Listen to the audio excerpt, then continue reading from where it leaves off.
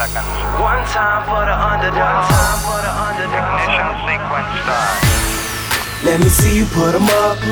Reach the sky, touch the stars up above. Cause it's one time for the underdog. One time for the underdog. If you go on YouTube right now and type in the word Mafia, you're either going to come up with the first or the second one. No matter what part of the world you're in, my sit-down with Michael Franzese, it's over 3.5 million views. It became a phenomenon after we did the sit-down because of how detailed he told the stories. A lot of people said, this man reminds me of Michael Corleone from the movie Godfather. You'll know why once you listen to this podcast. Michael, I have to tell you, you're one of the most fascinating people that I've been looking forward to sitting down with. And you had Nicky Eyes. What's up, guy? And Mikey Francesi. That guy, yeah, I want to see him. When you hear about the modern day, not even a modern day, you know the movie Godfather, everybody has the poster and you watch the movie and you hear about Michael Corleone and you think, is there really a character like that? You pretty much are the real life Michael Corleone per se of that story, right? So it's exciting to be sitting down with you. Appreciate you for making the time and welcoming us to your place here. Well, thank you. Yeah, and I have been compared, obviously, to Michael. I think it's a good comparison at times because Al Pacino, he played a terrific role in that movie. Yeah, and there is a certain flow that I watch in the movie with him and I see with you where the mannerisms, it's amazing how close that is with the mannerisms that you have on the way you speak. So let's get right into it. If you don't know Michael Franzese, let me give you some stats. Here's the best way to open it up so you'll know who we're sitting down with. So in 1986, Fortune magazine, November 10th, Fortune magazine does an article saying the 50 biggest mafia bosses, right? And when you go through this, the part in here that's fascinating to me is the following. They have you down on 18th place, right? And then they had John Gotti at 13. So you look at this and you say, well, you're 18, Gotti is 13, and then you have Anthony Salerno at first, and you have some of these other names, Persico, Carmine Persico, who you work with very closely for many years, Salvatore Santoro, some of these names that people know about. The part that I looked at, Michael, there's not a single person on this list where their age starts with the number 3 except for you. Gotti was 46, you were 35. So we're not just talking about somebody who made it to the high level of the Colombo family, the 5 families, the Colombo family yourself. You did it at 35 years old. How was it being raised into that environment and that family? I would say I had a good role model as far as, my dad being a real person of substance in that life. And, I love my father. He was everything to me growing up. And, he was an important figure there. And it's not that I tried to emulate him, Patrick, because I never thought I would be part of that life growing up. I had different thoughts. I was an athlete. I was going to school. I was going to be a doctor. But once I made a decision to get into that life, I had, as far as I was concerned, the best guy in the world to model myself after, and that was my dad. I learned a lot from him. Directly watching all the things that was taking place. Yeah, just the way he carried himself, the way people respected him, the respect that he had for my mother and my sisters, and just the way he carried himself, And he was a man's man. And, from the time I was 5 years old, my father drummed it into my head, Michael, you have to be a man's man. That's the standard in life you have to live up to. He, in many ways, formed the person that I became later on in life. He had so much street credit that you can tell if somebody did something to you and they knew who your dad was, there was a line, like you couldn't mess with it. How was it being raised in that environment? Well, it was different. I always tell the story. I was an athlete and baseball was really my sport, and my dad would never miss a game, no matter what he was doing. Mob business, legit business. I'd be playing ball, he'd show up. He'd always come to the field late and he'd pull up in a big black Cadillac or a black Lincoln. He'd get out of the car dressed sharp in a suit, and he'd always have 5 or 6 guys with him because he never traveled alone. And I'd be up to bat, and they'd walk out on the field, and the umpire would take one look at him and never call strike 3 on me. So, it had its advantages, being Sonny Francese's son. He was just a great father, and obviously I knew there was something different about him, but my dad never spoke about it in the house. Really? Never. So you didn't really know fully what was taking place? Never from him. I knew because he was such a high-profile figure that we lived in an environment where law enforcement was around us all the time. And he was under surveillance from 5 or 6 different agencies, from the feds right down to all the state and locals.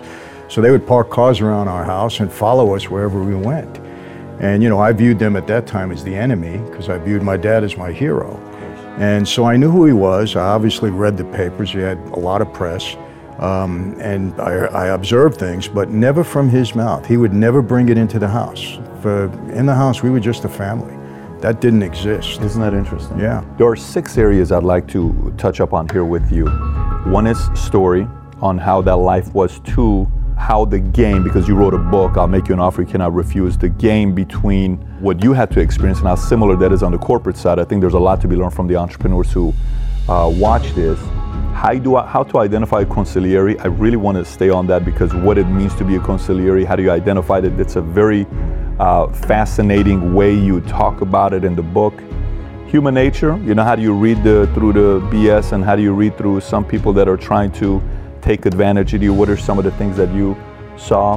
And then some side questions about characters and then some fun questions at the end that we'll go through. So why don't we get into it as far as when you knew and you said, I want to get in, how did you get into the whole, family, I want to become a made man? How did that whole experience take place with you?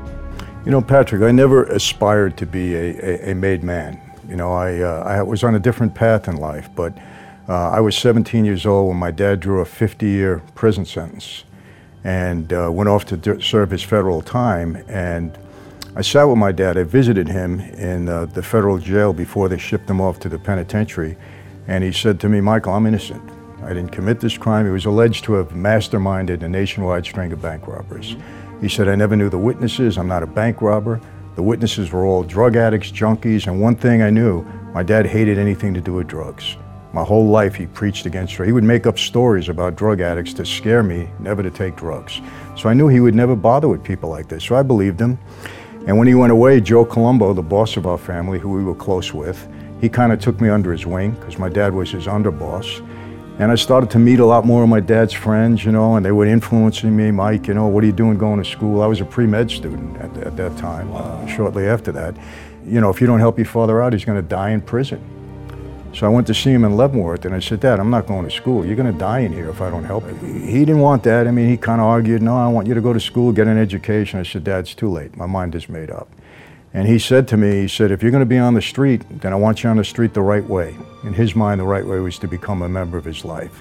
And he proposed me at that point for membership into the life. And the interesting thing, Pat, my father, even at that point, never told me what the life was about. Because, you're not supposed to talk about that life with anybody outside of it. And he wouldn't violate that policy, even with me, his own son. My dad's a good soldier.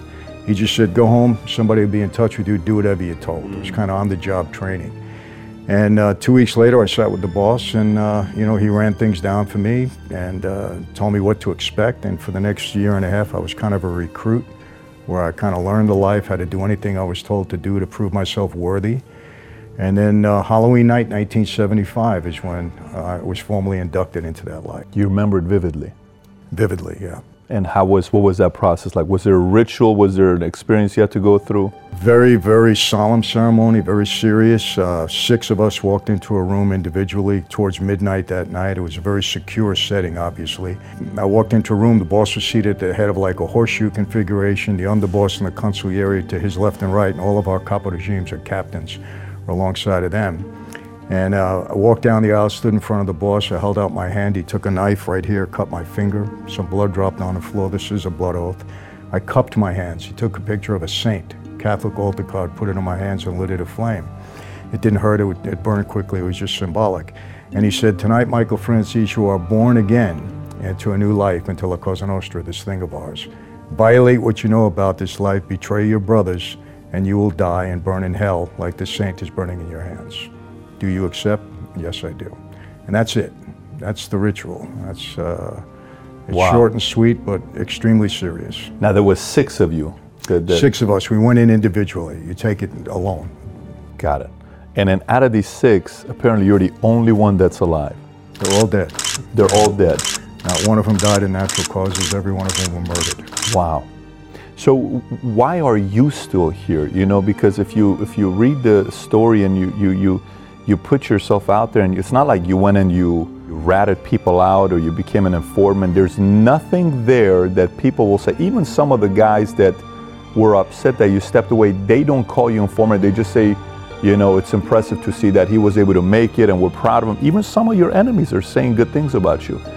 How was that process for you? You never hear somebody survive when they leave the family. How did that happen with you? Well, you know, Patrick, I didn't have any grand plan because there's no blueprint to walk away from that life, not enter a program and survive. And, you know, I'm only saying this because it's a fact. I don't know of anybody else that has done that successfully, especially at the level that I reached, because I was at a pretty high level. You know, I didn't know how it was going to work out. I knew that when I walked away, people were going to be very upset. You don't walk away from that life. You're not allowed to renounce it. And I had a lot of trouble as a result. But, you know, for me, there's two sides of this. There's a spiritual side, obviously. I'm a person of faith. And the bottom line for me is I believe God had a different plan and a purpose for my life. And over the past 20 years, I've seen more evidence of that, and I'm very secure with that. It's God's plan. But aside from that, you know, I realized that God never throws you into the fire without preparing you first. So I spent 20 years in that life at a very high level, and I was a good student of the life. I observed and I watched, and I reached a certain level there. So I knew I had to make changes. You know, one of the horrors about that life, and I don't know if you know this, but you might be in trouble, in serious trouble. Your best friend walks you into a room, you don't walk out again. And unfortunately, I've experienced that in my life with other people. And so I said, okay, they're not gonna walk me into a room. They're gonna have to work to get me. I moved out of New York. I would have never made it in New York. I moved way out across the country to California. It's one thing to try to walk somebody into the room. It's another thing to send a hit squad to try to get somebody who knows what's going on. And I never put a house in my name, no utilities. I never went to any nightclubs. Bad place for me. I know who hangs out there. Somebody sees me, they make a call to New York, they want to be a hero. I walk in the parking lot, boom, I'm gone. I stopped creating patterns in my life. I never went to the same restaurant every Tuesday night. I never walked my dog every morning at 7 o'clock. So if somebody was scoping me, they had a tough time in figuring out where I was. And I was very disciplined in that, very disciplined, because I never sell my former associates short. There's very capable guys there. And then what happened, I just outlasted everybody. I mean, who went to jail, who got killed? We had a big war in our family in the early 90s. About 13 guys got killed. Another 20 or something went to jail for life. And I just outlasted everybody. And you know, the major thing for me was that I never testified against anybody. I didn't send anybody to prison. I didn't put anybody in trouble. Had I done that, it would have been a lot worse. It would have been a lot worse because some people had personal feelings against me. Because when I left, you know, look, I was making a lot of money. A lot of people were earning with me. And when you shut that off, people get upset. And they resented that, you know, especially my boss at the time. But the fact that I didn't hurt anybody over a period of time, that really went in my favor. And listen, you know, there's no guarantees. You know, I'm still careful when I go to certain places. Still till today? Oh, yeah. Really? So the level of paranoia is not gone?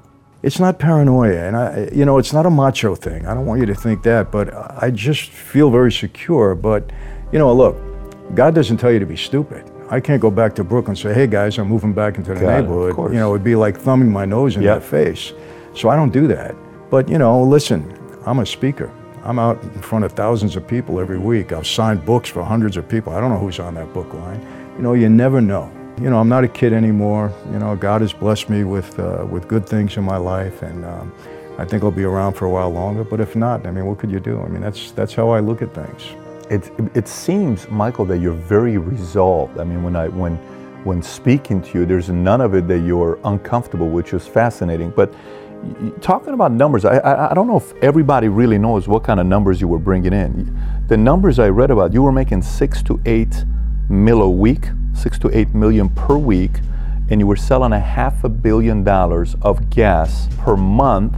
And they said you are the highest money maker mafia boss outside of Al Capone. I mean, there's a lot of people that are making money with you.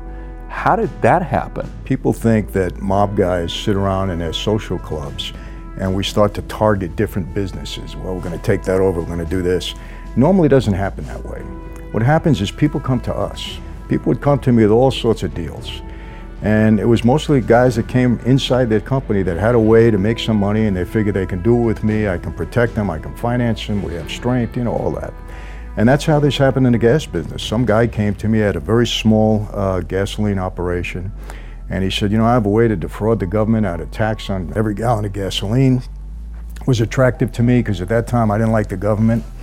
And you know, my targets back then were always bigger companies. I didn't go after small stuff. The list of companies I see, I'm like, you didn't go after small. No, I didn't go after small. I figured the ones that can afford it, no problem. And the government was a huge company. So what happened, he had a couple of other wise guys that were kind of trying to extort him in his business. And I was able to solve that for him. And then we went into business together, and I'll tell you how it happened. I put somebody with him because I didn't know him that well, and I said, I'm going to put this fellow with you. We're going to see exactly what you got going on, and we'll try to figure this out. Well, the guy I put with him was a butcher. He was my butcher. Big guy, had a scar across the top of his head. Big Vinny, we called him. So he's coming to every Saturday. He would bring meat to my house, right? So this Saturday he pulls up, and he's got this big box on his shoulder. And I said, what are you doing with all that meat? Are we having a party or something? I don't know about it. He says, hey, Chief, it ain't meat. I said, what is it? He said, come on in the kitchen. We go in the kitchen. He puts the box down. He opens it up, $280,000. He said, that's the first week's take in the gas business. And long story short, he really got my attention at that point. I grew that 280 into, at times, almost $8 million a week. Per week? Per week, yeah. And basically, you know, devised a scheme, built upon what that little germ of an idea that he had. And we were defrauding the government out of tax on every gallon of gasoline. It was 20 to 40 cents, depending where you were located. The government couldn't figure it out. We had a very efficient scheme put together, and they just couldn't figure it out. We were always one step ahead of them.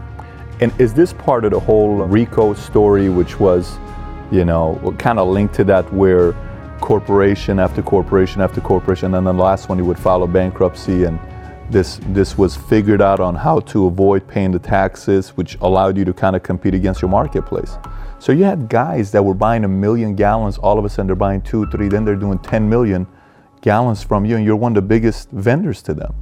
Patrick, we would... and you're not even Middle Eastern or from Texas. You know, you're Italian doing this. I had probably 300 gas stations. We had branded and unbranded stations. And what we would do is, let's say it was a mobile station. I'm just picking that out because we dealt with all Sure. of them. And we go to a station and say, how much you paying for a gallon of gas? They say, oh, I'm paying $1. Now, how would you like to pay 95 cents? Now, 5 cents is a big saving for them. I said, great. I said, I'll tell you what you do. How many loads a week are you getting from mobile? Oh, we're getting 6. All right. Buy 3 from them, buy 3 from us. We'll deliver in the middle of the night, we'll save you that. By the end of the day, they wanted us to service them all. They didn't want to buy anything from mobile anymore. I said, you can't do that. You got to keep your brand. Nobody can compete with us. And if we bought a couple of gas stations, like I remember one incident, there were 4 gas stations on a corner, big ones. Mm-hmm. We bought one of them, and I went to the other 3 and I said, now here's the deal. I said, I'm going to be the lowest guy on the corner. I said, if you sell for 95, I'm going to sell for 92. If you sell for 92, I'm going to go down to 80 until I put you all out of business. So let's keep it at a certain level, and we don't have to compete. You told them that, so there was a regulated number that we're doing with, so no one's... I said, if you guys stay at this number, you'll be fine. If you try to compete with me, I'm going to knock you out because you can't compete with me. And pretty soon they were all buying from me anyway. There'll never be anything like that again. I don't know if I read this or I saw you talk about it, where one of the guys you did business with, was this the oil guy who for 8 years tracked everything that you were doing, who was actually the guy that ended up becoming the informant that gave the information out that, you know, stopped the entire operation? Yeah, he was my partner. He's passed away now. We never had an ill word in 7 years that we were together. My kids called him Uncle Larry, his kids called me Uncle Michael. But the whole time I was his meal ticket, because he knew if he ever got in trouble that I was the guy that they would want. So he kept a diary on me. He testified against me in one case, a big case with Rudy Giuliani indicted me, and I was acquitted. So the jury still didn't believe him. You're making all the family's money now. They're all kind of happy about you, but at the same time, you know, you're there as well. What happened when all of a sudden you were growing a little too fast? What kind of threats did you start seeing at that point? Were there some people that were power people saying, wait a minute, I don't like this guy having this much power?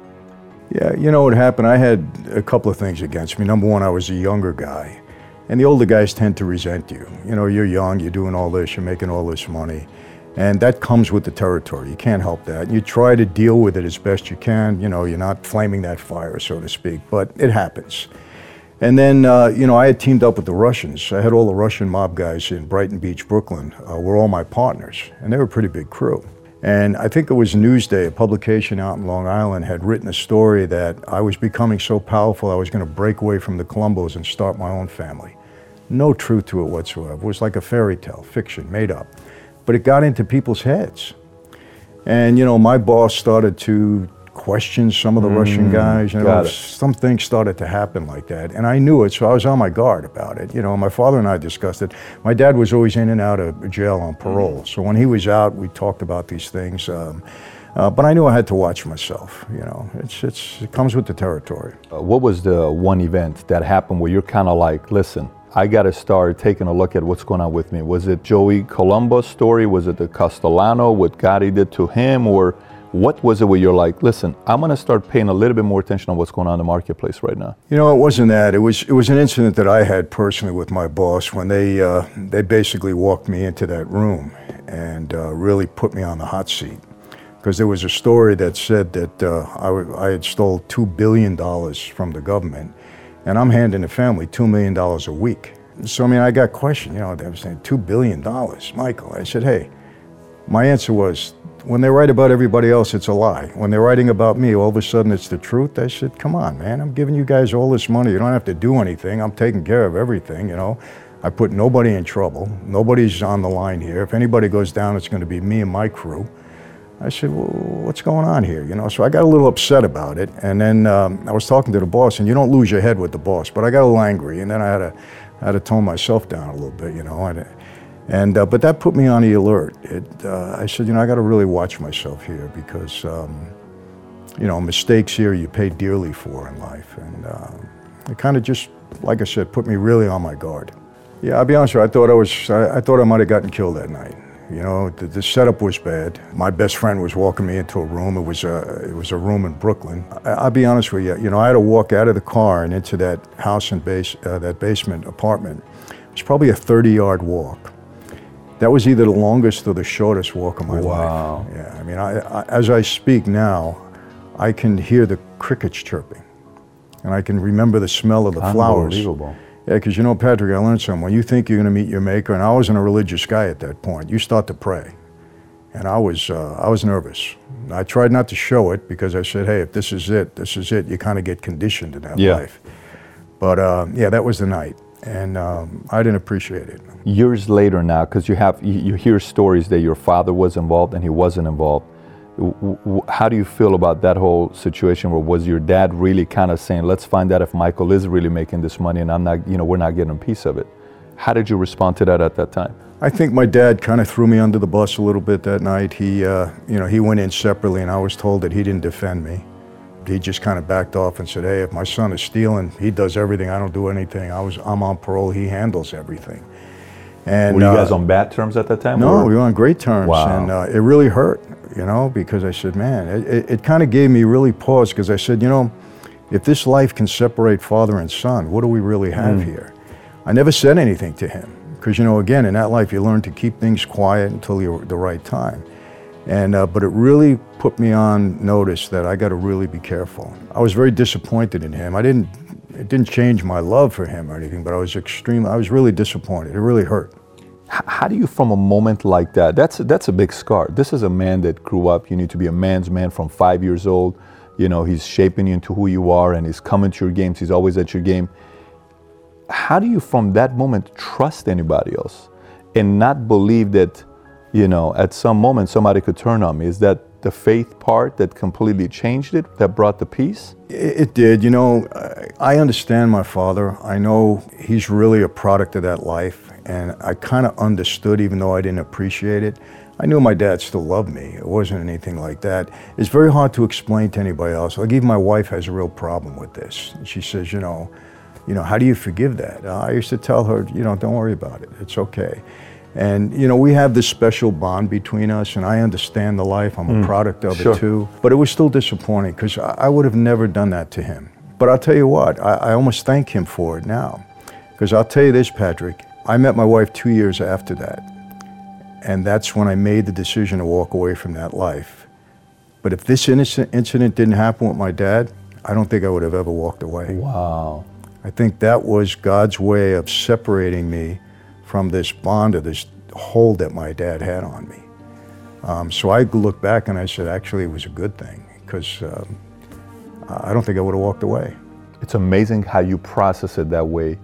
I mean, I don't know who can sit there and go through that and not think of it a different way, but the way you're processing is the man that did this to give your life maybe a second chance type of a situation.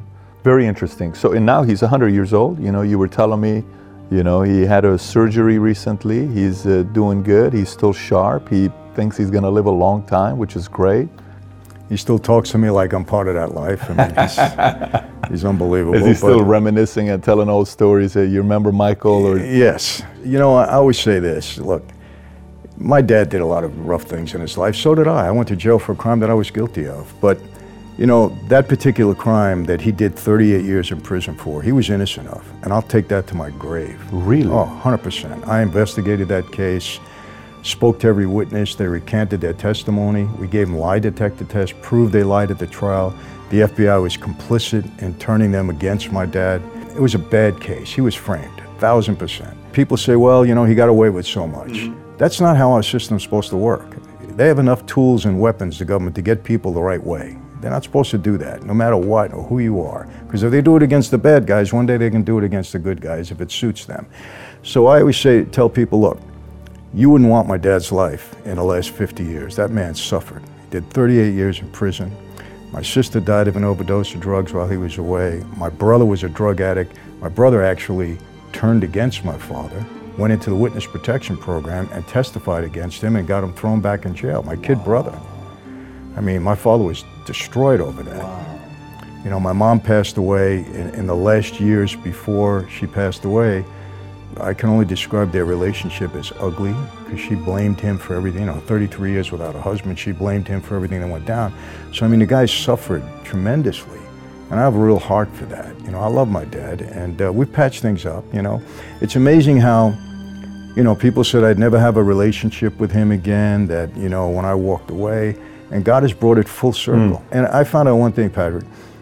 You have to give children want to love their parents. You got to give them a real reason not to love their parents. Powerful. Absolutely. I'm just thankful that we have this relationship again. So Sparks Restaurant's famous for, you know, Paul Castellano is where he got shot outside by John Gotti and that whole relationship. How was Paul Castellano? Was he really just a money business guy? I knew Paul. I didn't know him well because he was a boss. I was young at that time, but I was in his company quite a bit, and I did have an incident with him. And quite honestly, you know, the word on him on the street was not great. I don't think he had a lot of real friends on the street, especially in the other families. I know in our family they didn't talk well about him.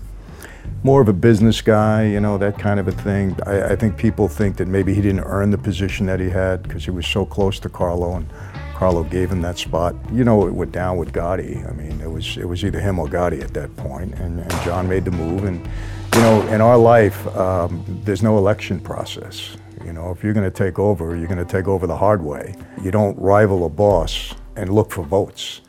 You rival a boss by eliminating him. You know, look, money is always at the root of just about everything there. You know, if you're good, you make people earn, people like you. That's the bottom line, you know, and if they don't like you, they'll tolerate you because you're earning with them. But he was kind of known to be a greedy guy, and he didn't fit the profile of the real mob boss in a way, you know. Gotti doesn't make that move on his own. He kind of solicits people, hey, what do you think? He tries to get some support that if this were to happen, you know, how are people going to react? So he kind of knew how it was going to work out if he took him out. Every time you had a run-in with him, you've had obviously many run-ins with him, you've done a couple sit-downs with him. How was Gotti like, personality-wise? Why did he have this, you know, larger-than-life story, and nowhere near the kind of money you brought him? What made him that special? Well, you know, he fit the Hollywood profile, so to speak. I mean, he had the look, he had the mannerisms. You know, one thing I will say about John, I happen to like him. You know, socially, a lot of fun. We would go in a club, a lot of fun. I mean, he was a good guy to be around. Business, he didn't really understand business. And it was a nightmare dealing with him in that respect, because the one thing about Gotti, in his mind, he always had to come out on top. He could never be a loser, never. So it was very hard to negotiate and do anything. You had to make him think that he won, even if you were winning. It was the only way to get around and get something out of him. So you had to kind of have that mentality going in with him. But it was very difficult to deal with in that regard. I respected him because he made no bones about who he was. Yeah, I'm a gangster, I'm a mobster, I love this thing, that's all I am, and that's all I ever want to be. And he was public about it. Yeah, he was public about it, and that was it. You know, people say he destroyed the life. He didn't destroy the life, you know, I mean, we all destroyed the life, you know. The government just one-upped us with their technology, with the laws, with the informants they had. I remember reading this where you said, when you went to prison, they didn't bother you. When he went to prison, he got bullied in prison. My father taught me something. He said, Mike, when you go into prison, remember 3 things, 3 words that are going to take you, make you have an easy go of it with other guys. Remember to say, please, thank you, and excuse me.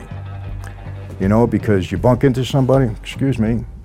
You know, you ask somebody, please, may I have this? You don't cut in front of people on the line, because everybody so many guys rather, I should say, that got no respect on the street want to get all the respect in there because they're putting on a show for everybody else.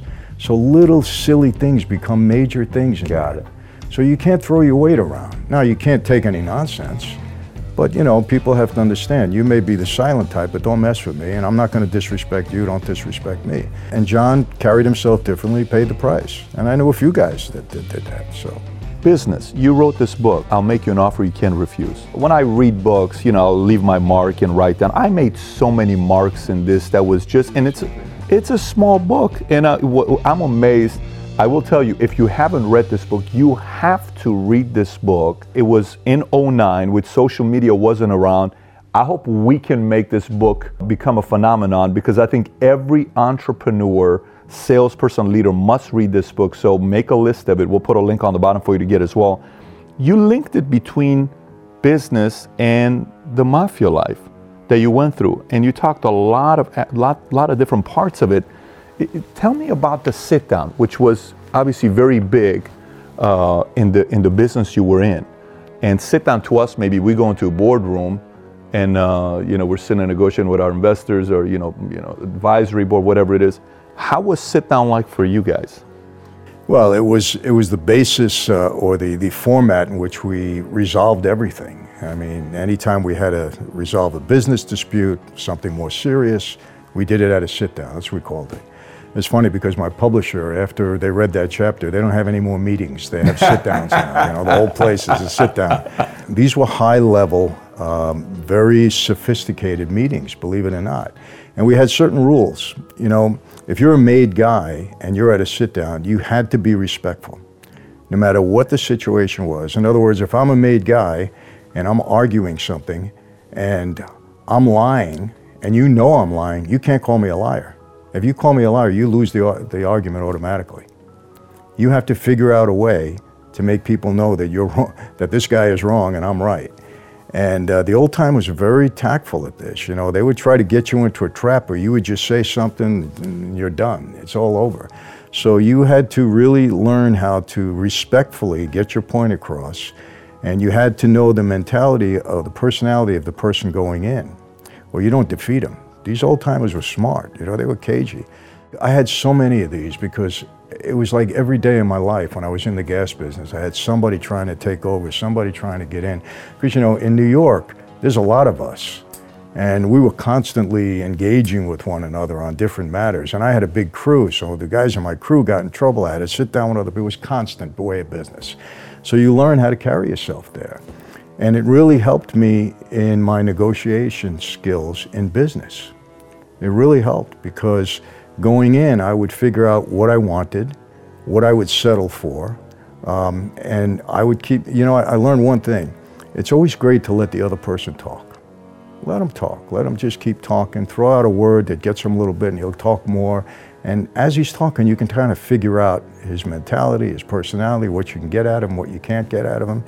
And it helped me a lot in negotiating deals later on. And you know, sometimes you may be the smartest person in the room and you don't want anybody to know that. You just want to keep quiet like you don't know anything and let them think they're smarter than you. Interesting. And there's other times when you're not the smartest person in the room, but you want people to think you are. So you have to learn how to have that skill. Were you a big reader? Because what you just said is art of war, right? So, you know, when you're strong, you know, you got to show that you're weak. When you're weak, you got to act strong. So were you one that's, I mean, obviously you read Machiavelli, Prince, that was kind of the Bible for the family, right? But were you always reading?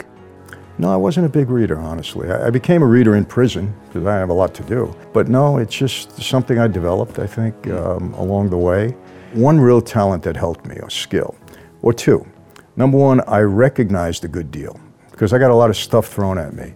And I recognized what was good and what wasn't going to work. And that's important because you can waste your time with stuff all day long. And secondly was, I always say, I knew how to put the right people in the right place and get them and motivated them to do the work properly. My mantra always was at that time, do what you do best and delegate the rest. And then make sure they do the job. And that always worked for me until today. You know, there's things that I'm just not good at and I don't even try to do them. I don't even want to be bothered with it, but I'll get somebody that's going to do them a lot better than me. Obviously, oh yeah, yeah, had to. So who was the best guy you saw at a sit down? Were you, every time you went there and you knew he was going to be at the sit down, you either learned a lot from him or you knew this was not going to be an easy one? Yeah, well, Gotti was tough. I mean, you know, you knew going in, you had to just outsmart him and let him think he won, but you get out of there with what you want. Oh yeah. Wow. Yeah. You know, I had to deal with him. Long story short, it may sound silly, but it wasn't at the time. We had a big flea market, a swap meet. And there were two partners there. One of them was an accountant, legitimate guy. And he was my guy. And there was another guy that he was partners with that was kind of a street guy. And they couldn't get along. And the kid was stealing out of the market, so the guy came to me. So I threw the kid out of the market. I said, you can't come back. You're done. We're taking it over. Well, he runs to John. And John says, he gets in touch with me. He says, Mike, this kid belongs to me and half the market is mine. I said, John, the guy didn't even know who you were. He ran to you, now all of a sudden you know him your whole life, you know? That's what happens in that life. So I have a big sit down and we can't get along. And I told my guy, I said, you're never gonna get along with this guy and I'm never gonna get along with John in this market. I said, so we have to do something. Either we're gonna buy him out or he's gonna buy us out. So I knew at the time that he would never stand for me buying him out. Never. Pride. Yeah, pride. So I had to have him buy me out. But if I told him to buy me out, he wouldn't buy me out. So I went in there and we sat down. I said, John, I'm buying you out. And the first words, it's like I knew, you don't buy me out, I buy you out. I said, no, I'm buying you. We went back and forth. Finally, I gave in. I said, all right, buy me out, you know. So he buys me out. You know, we get out, we share the money or whatever. 3 months later, the market went down. He closed it because I knew what they were going to do. Now, who got the better end of the deal? I don't know, because I know what I got. Who knows how much he got when he busted the market out, but it worked out better that way. But, you know, he thought he won. You know, he could tell everybody he got me out of the market. Meanwhile, I got what I wanted. So that's how you had to deal with him. Very interesting. Anybody else that was very good in the sit down that was a different approach than him? You know, I sat down with Castellano. He was rough. You know, he was more business, but you know, he's a boss, so he can throw his weight around a little bit more, and you had to be mindful of that, you know.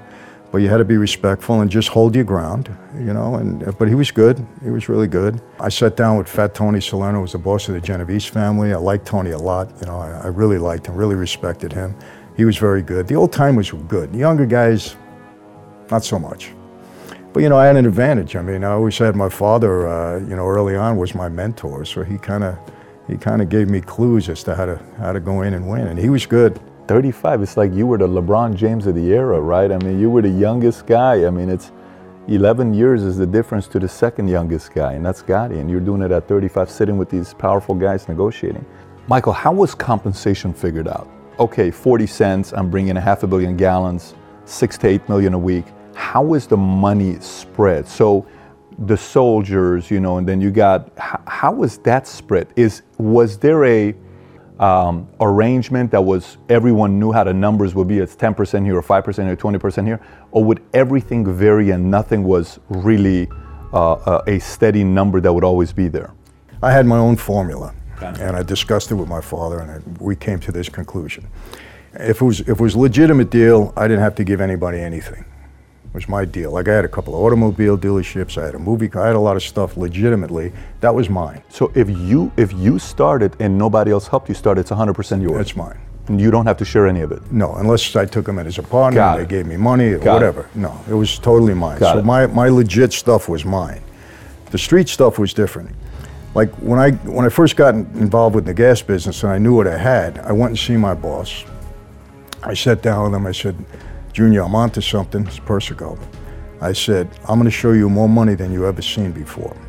And he said, we don't do drugs. I said, it's not drugs, you know I'm not into that. I said, I'm into the gas business. I said, but here's the deal. I don't need you to do anything, but when other families learn of what we have, everybody's gonna wanna get involved. I said, as soon as that happens, we're gonna blow it. I said, you gotta keep this within the family. I said, if we have an argument, you gotta make me win. You gotta make me win. Don't play politics, nothing. You do that for me, and I'll show you more money than you ever saw before. And he said, show me.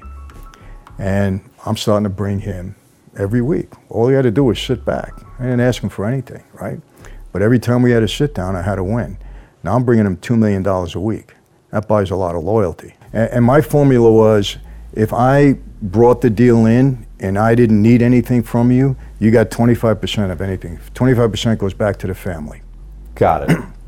If I needed you in some way, like I had to have money from you or whatever, that was different. Then we maybe you're my full partner. So the Everything was override different. was a 25% override. 25%, that was my deal. That's it. And I was a captain, so there was nobody between me and Got him. So I gave it to him. Like if I was a soldier, I'd have to give it to my captain then would give it to him, and they'd work it out. Once you're a captain, you only report up, right? There's nobody Report else directly between. to the boss. You talked about consigliere, right? Counselor. I can tell you I am where I'm at right now because I've had some amazing advisors in my life. I can't even, we were talking about Dudley earlier, we were talking about certain, Tom and some of these other guys that have affected my life. How do you know who is a consigliere where you can open up with? Like in your world, that's a big part of your life and your business. So how do you identify one, and when do you know this is going to be the guy that I'm going to go to? The consigliere is an official position in our life.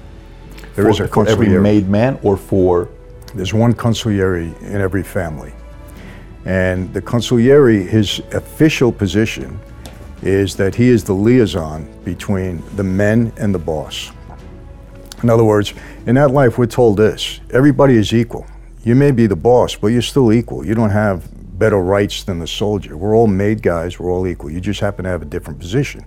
You're in control, but we're equal. You can't violate a soldier's rights either. So if a soldier has a problem, maybe with the boss or something, he's supposed to go to the consigliere, and the consigliere straightens it out with the boss. That's in theory how it is. In practice, it doesn't work that way, because the boss appoints the consigliere. And if you have a problem with the boss and you go to the consigliere, you're probably going to get killed or get in trouble. Got it. So you never said anything to the consigliere. It was kind of a nonsense position, And usually it was a guy that the boss respected, that he would run things off of, and they'd discuss things together and figure out what they have to do in any situation. You didn't have an individual consigliere, but the guy that I trusted the most and talked with was my dad. If I had something that I thought I needed advice with, I talked to my dad. It was immediate, yeah. That was it. It's good to have that one person there that you could go to and say, look, especially my dad, because he knew the life so well. What made a very good consigliere? So if you were to say, here's what makes a very good consigliere, what would you say it was? Wisdom. He had to know the life. He had to have good discernment, on how to figure things out. He should be a cool-tempered guy, and he should be sincere, and not have his own personal agenda. That's important. But that's rare. I'm telling you, it's rare in that life. There's so much politics that goes on there. You really had to be careful. What was the benefit of being a consigliere? It's a high position. The underboss and the consigliere were kind of equal. Really? Really? Wow, so that much of a respected position. So let's transition to human nature. What were some of the things that you learned where you would go and have a sit down, or you'd meet with people and you would say, I don't know if I feel comfortable with this guy. I don't know if I trust this guy. I feel comfortable trusting this guy. Was there a methodology that you eventually put together, or was it still an intuition type of thing when you were reading people? It was more intuitive, I would say, because everybody was so different. And obviously, if you had experience with somebody more than once, then you know, all right, I know what I'm in for with this guy. But it was more intuitive, because again, with me, I had so many, you know, with so many different people, and I pretty well knew, you know, when you start to get some experience in that life, you know right away, you know, when somebody's out to get you, and so to speak, you know, they're looking to, you know, not make things turn out for you well. You know, you just deal with it. Because I would assume probably a person who ends up becoming a boss in that world, you have to be very good in human nature. You know, you got to be able to figure it out and see who's, even if you have a sit-down, you're sitting there, you're looking at this guy saying, that guy's not on my side, this guy's on my side, that guy's in the middle, this guy. There was a lot of that probably going on all the time. Yeah, you know the problem though, Patrick, with that life, you know, that life is like, it's like a wheel turning around. And the guy that's on the bottom today can end up being on the top tomorrow. And you always had to be mindful of that. So, for instance, you know, in Gotti's case, you know, he could have had a soldier close to him that was a nobody, really. And then all of a sudden, Gotti's the boss, and now this guy becomes somebody. So a guy that you didn't have much respect for, now you better respect him. Got it. So, because of that, you always tried to treat people the right way. Yeah, because you never know, you know, where that guy's going to be the next day or the next week, and then he's got it in for you, and then you got a problem. That is very interesting when you think about that, because that guy comes up, the influence is going to be with him, right? So let's transition into some interesting characters. So Rudy Giuliani, right? He's coming up, right, and he wants to clean house. Is what he wants to do. Rudy says, a guy who wrote a book, Man of Honor? Man of Honor. Man of Honor.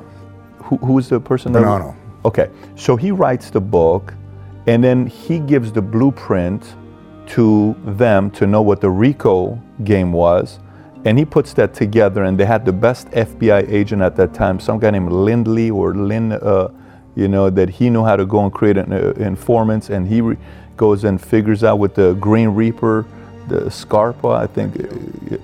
So how, is that really truth to that, or is that more? Okay, I don't believe any of that. I mean, Giuliani says that the reason he had a position in Washington, D.C. in the Department of Justice, and his story was that Joe Bonanno wrote this book, and he, being an Italian-American, Giuliani, was so insulted by this book because he made the Mafia out to be like a family, like it was a very legitimate, great thing. And he was so insulted by it, Giuliani, that he had to clean house because of it. And that's why he came to New York and became the U.S. attorney there, so he could attack the mob and clean house. I don't know if I believe that. I think he was an opportunistic guy, and being a U.S. attorney in Manhattan is an extremely prestigious position. And he picked our guys to go after and build his career at that point in time. And he did a great job of it. I mean, let's face it. He has that reputation till today, you know. I mean, he was very capable at what he did. The racketeering, the RICO statute, had been on the books for over 10 years when Rudy came in, but nobody ever used it. He learned, or he saw how to use it effectively, and he started using it against us, and it was designed to be used against us, but nobody ever did it.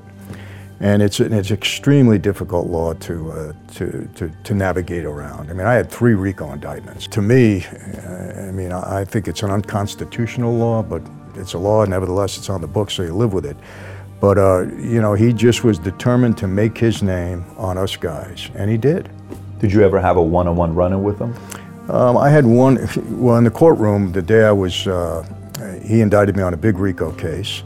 And the day of my arraignment, he was giving me bail, and he came up to me and he said, Francis, if I convict you on this case, I'm going to give you double what your father got. You're going to get 100 years. And that's the kind of time they were giving. Told me straight out. And I said, Rudy, I beat you guys 3 times already. Let's go for round 4. I told him, you know, I was kind of arrogant back then. But, you know, I was on trial for several months, and I was the lead defendant, and I was acquitted in that case. Some of my co-defendants were convicted. They got 30 years. So I would have probably got at least 50 if I lose that case. So to say that I won that case was a blessing is an understatement. Wow. I'd still be in prison. Wow. What do you think about Rudy today? What do you think, like when you see Rudy today on TV? I mean, I saw news was on.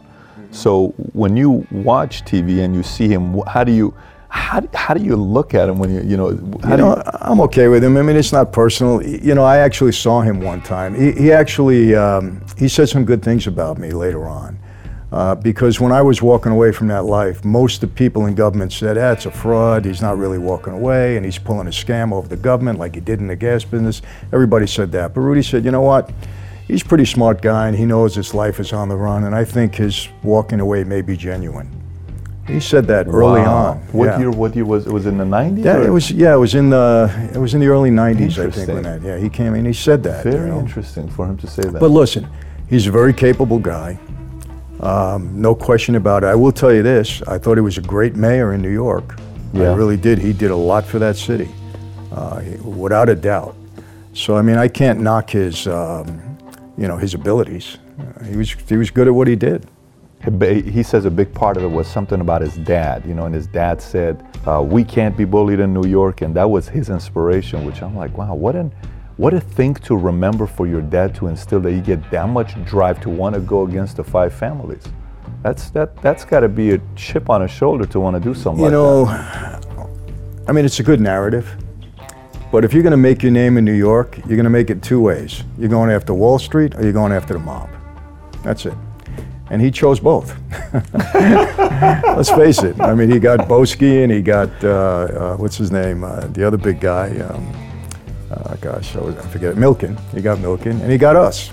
He got us all. So, I mean, but I'll tell you what, I owe a lot to him, and he doesn't even realize this. When I was on trial, Rizzo, my gas business partner, had become an informant. They were creating the case against me in the gas business, and Rizzo was the star witness.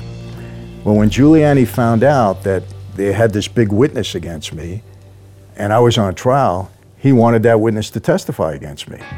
The problem was Rizzo didn't really know anything about that case. But there was a big dispute, I found out afterwards, between the Eastern District and Giuliani over getting Rizzo to testify, because the Eastern District didn't want to give him up. That was their guy. You know how it is, the government. Anyhow, Giuliani's got a lot of juice, he wins. We put Rizzo on the stand, okay? And we crucify him up there, destroyed him on the stand, okay? Jury didn't believe him, I get acquitted. What happens now? Now the government is scared because I just beat their main witness against me in the gas case. They're ready to throw him out of the witness protection program. Wow. That's what gave me the leverage to negotiate the deal that I got, because they were afraid I was going to beat him again, because I had won 4 cases now. I know they call John the Teflon Don, but I've won 4 cases too. And the Giuliani case was a big loss for them. And if you look back, that was the only case that ended up in an acquittal. He convicted everybody. We were the only ones where there was an acquittal. So that gave me the leverage to go in and make the deal in the Eastern District and only get 10 years. Because that was a bonus back then, only get 10 years. They were giving everybody 50 and 100. You got 10? I got 10. That's amazing compared to some of the other stories you hear about. I'll tell you this, I believe if Rizzo didn't testify in the Giuliani case and I beat him, they wouldn't have made the deal with me. They would have taken me to trial, because it was the gas business. They figured they had me. Wow. And they were going to put me away forever, but they got scared. How much would you have gone? 35, 50? Oh, easy. 50 minimum. Really? Yeah. Patrick, they were giving guys 100, 150 years. Wow. And I'm saying, I'm the youngest out of all of these guys. They're going to give me 300 years. That's unbelievable. They would have crucified me. When you have time to think and really analyze the way life goes, and you look back and I said, man, all these negatives turned into a positive for me. They gave me breaks that I didn't realize were happening at that time. That's a big part of my faith when I talk to people. I said, the misery that you're going through now might be the blessing for you later on. I said, it happened in my life in more than one situation. My father, betraying me, that later broke that tie that got me out of that life. Because everybody I know, either dead or in prison for the rest of their life. Everybody. So how was I going to walk away? I had a major bullseye on my back. They weren't going to let me go. No way. That is an unbelievable story right there. Like, by itself, that's an unbelievable story. So Rudy Giuliani, what would be fun? It'd be fun to be at a sit down with you, Rudy, and just hearing the conversations now. I would love that. Huh? I would love it. I would rub it in. I would love to see it. First thing I'd tell Rudy, you know, I'm the only guy to beat you. You know that, right? I'd start it off like that, put him right on the defensive.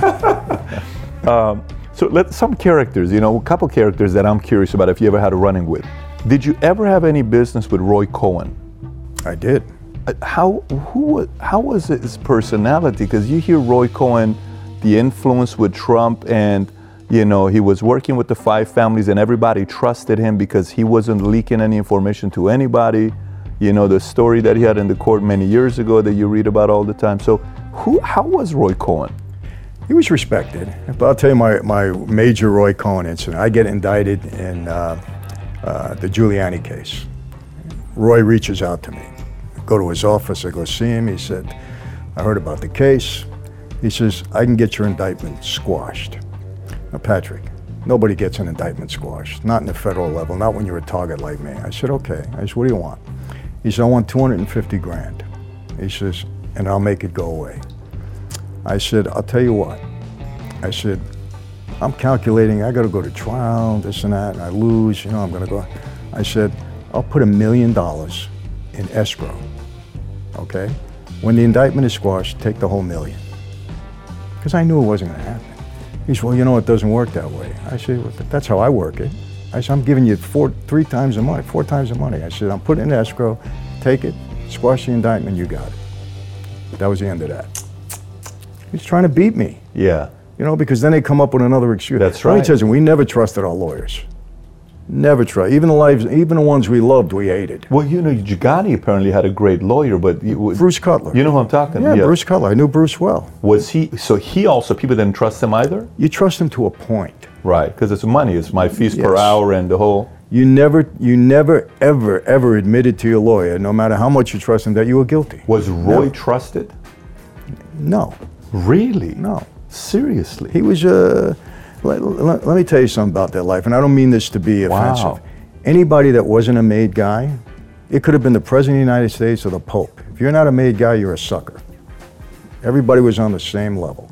And Roy Cohen, if you could use him, you used him. But did we trust him? Hell no. Bruce Cutler, we use him, everything else, but you don't trust them 100%. That makes sense. I mean, that's just the way we dealt with them. That makes sense. So was Joey Gallo really the guy that, you know, that killed, you know, Joe? Joey Gallo is the guy that did it. Was it validated? It wasn't him personally. Of course, he had the... Yeah, but he was behind that, yeah. That was verified. Everybody knew that 100%. That was the case. Was Nicky Black as feared of a man as they paint him out to be? No. Okay. No. I got along well with Nicky. I'll tell you one story, though. I went into his... he had a bar, and he was a brutal guy, I got to tell you.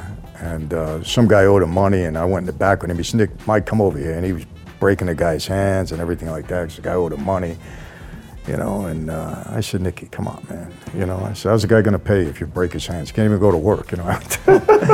You know, but no, he wasn't. You got to understand something, too, Pat. You know, well, John Gotti was feared by everybody. John talked a lot, but we all were capable of doing what we had to do. You know, we were only in fear if we did something wrong and we knew we had to be afraid.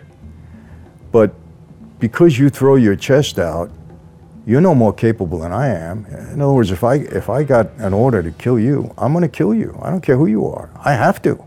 Otherwise, my life is at stake. So we didn't fear people in that way. But you know, there's people you don't want to cross, like Junior, my boss, he was a treacherous guy. I don't want to cross him because I don't know what's going to happen. Was he that bad? I mean, Junior the stuff you read about him is like... They call him the Snake. I mean, he was a treacherous guy. I mean, I liked him, don't get me wrong. I got along with him, but I knew not to mess with him. So we all had that kind of a fear. You know what I mean? Don't mess, because you may walk in a room and not walk out. What made Capone special? That, you know, in the community, was it anything significant that? Because they put you and Capone in the same league for the most money made, right? So. Well, listen. What they always said, and I believe it to be, that the gas business was the most money that we had seen since the days of Prohibition. Now, we're not adjusting for inflation. Sure. But, so, I mean, he was an earner. He caught it lucky, like I did, I guess. You know, I found the gas tax. At that time, there was prohibition, and he found the right deal, and he was able to capitalize on it, so. When it comes down to sports, do you think, you know, the whole Pete Rose story and all these things you hear about, back in the days, okay, you think a lot of it still happens today? As far as, hey, make sure you don't win by 11, you know, make sure you know, don't pitch the game like this. You do this. I know it happens a lot in a high school and a college level. Do you think it still happens at the highest level? in the pros, I don't believe so, Okay. because the salaries now that these guys make, you know, they can afford to lose. They'll pay their bets. They'll pay their debts, you know. Back in my day, it was a different story. You know, I had bookmakers working for me, and we had a lot of athletes gambling with us. And I remember bookmakers calling me up, "Hey, Mike, so-and-so is into me for 25 grand. Should I cut him off?" I said, "Why would you cut him off? All you're doing is writing an entry on a piece of paper." I said, "Get leverage. Let him get into you for 250 grand, and then bring him to me. The higher the loss, the more leverage you got over the guy, you know? Because they didn't have that kind of money back then. Now, 250 grand, they're paid off. What's the big deal? Nothing. You know? No.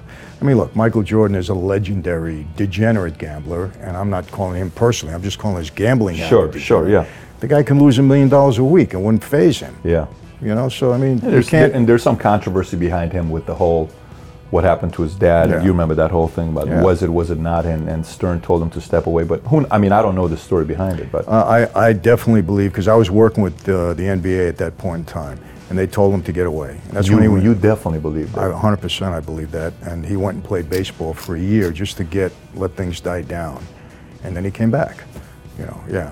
I mean, that was the inside talk at that time. I read both sides, and I'm like, you know, it's kind of convincing. I just don't know for me to say that, but you hear some high credible sources saying that, you know, that this took place. Last few things here before we wrap up. So you got a new project coming up. I literally got an email a week ago. It says, hey, did you know Michael got casted for a movie with Tom Hanks and, you know, with Katarina Radivojevic from, you know, Croatia, or, you know, the movie's going to be in Croatia. It's a $50 million budget. How did this all of a sudden happen? You know, I had a role in a movie recently called Let There Be Light with Kevin Sorbo. And long story short, how that happened, the writer is a good friend of mine. He wrote me into and then he said, Mike, I want you to play the part. I had no intention of doing it, but I ended up doing it. It was an ex-mob guy who became a pastor. Big stretch, big stretch for me, right? So I was basically playing myself, but you know, I'm involved with a fellow by the name of Tom Creel, and Tom is, he goes after black money. Black money meaning money that's used to finance terrorist groups, and money that's used to go after Christian, you know, martyrs. I mean, to martyr Christians. And he and I are kind of working together, and he created a game rather, called, oh gosh, I forget, Eva something, the game, right? And they're creating a movie out of the game. And I think they spoke to Tom Hanks, and he wants to be in it. Let me tell you about this movie. It's an early project, so who knows if it'll ever come to pass. But yes, they want me to play the role, and I said, look, because of the cause, I'll be involved with it. I'm not an actor. I don't intend to be an actor. But I guess if the right thing comes up and it works for you, you do it. So I do know that you had some experience with movies in the past, that you know, had somebody that worked with you, that, you know, you funded some movies, $250,000 that led to another $500,000. So there's some stories about, what are you working on nowadays? What are some projects you're working on nowadays? A couple of things that are real exciting.